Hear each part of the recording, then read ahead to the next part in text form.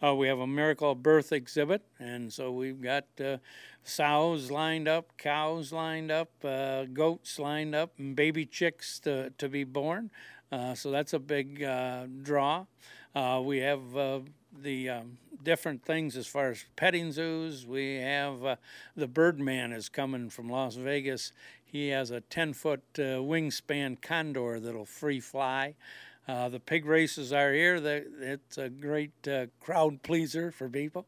And then, of course, we have different events in our grandstand each night as far as figure eight races, monster trucks, a rodeo. And so we'll shoot off fireworks on Friday night to kick the fair off. And so a lot of free activities, a lot of fun for everybody. And, of course, the Big Rock Carnival will be here the whole time. How do you get kids interested in coming out to see something like this with all the technology that they have these days, the games that they play and whatnot? How do you draw them in? Well, I think everybody, even the youngsters, have a feeling of wanting to know where their food and fiber comes from. And and the parents want their children to have some exposure to wondering where that comes from. And so there's always that great story to tell.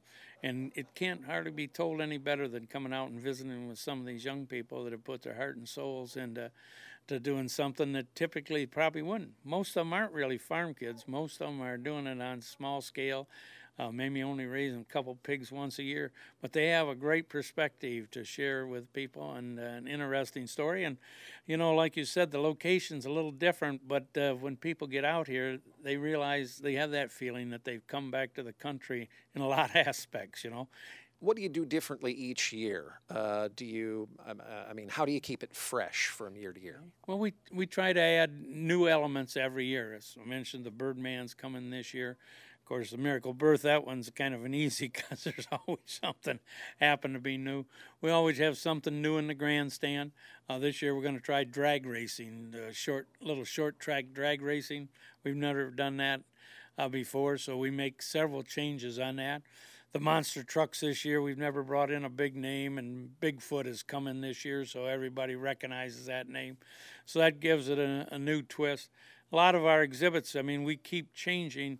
We have the historic Ellis Barn here that was built in 1886, and Kurt Gibson, the baseball player and baseball announcer, he donated it to the fairgrounds because he was, of course, from Clarkston here, or Waterford, and so Kurt gave us that, and after about $1 million, we got it all moved and restored, and that's where all of our still exhibits. And so you'll go in there and find different things as far as technology that kids show now.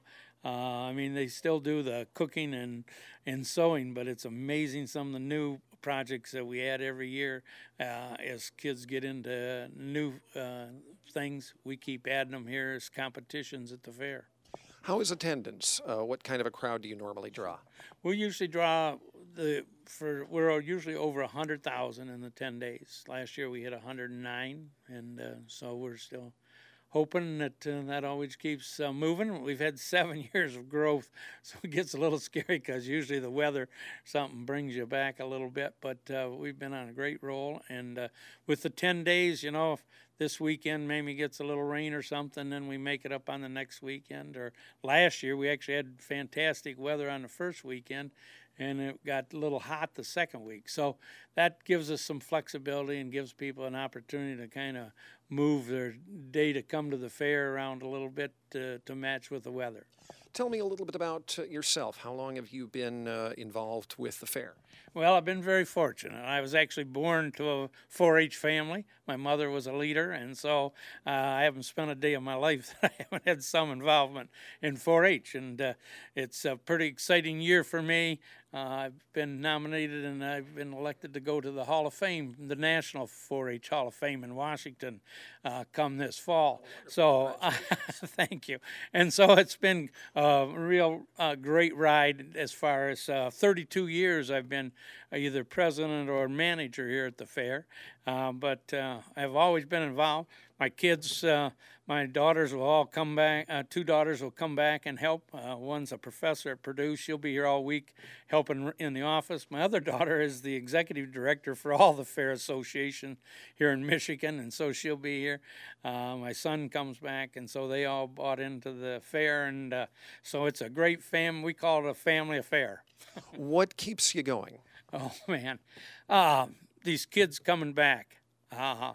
Boy, the ones I'll see this week, what they're doing, everything from being in the Peace Corps to being doctors to veterinarians. It seems like so many of them have jobs that are helping and just adding to society, and it's a great reward. And that's the experience that they get from being involved in this as kids. Exactly. Yeah, because it's everything that happens in life happens here at the fair. The thing is, you do it as a family. I mean, the ups and downs. We just happened to call a young man. We thought he hadn't made these entries for his chickens, and he said, "Gosh, I feel bad, but the chickens all died this year." And you felt terrible, but you learn from those experiences. Your parents are there to help you through instead of being off to college or into real life before you face some situations like that. And doing it as a family makes a difference. It makes it a great educational thing, and everything that happens in life happens here.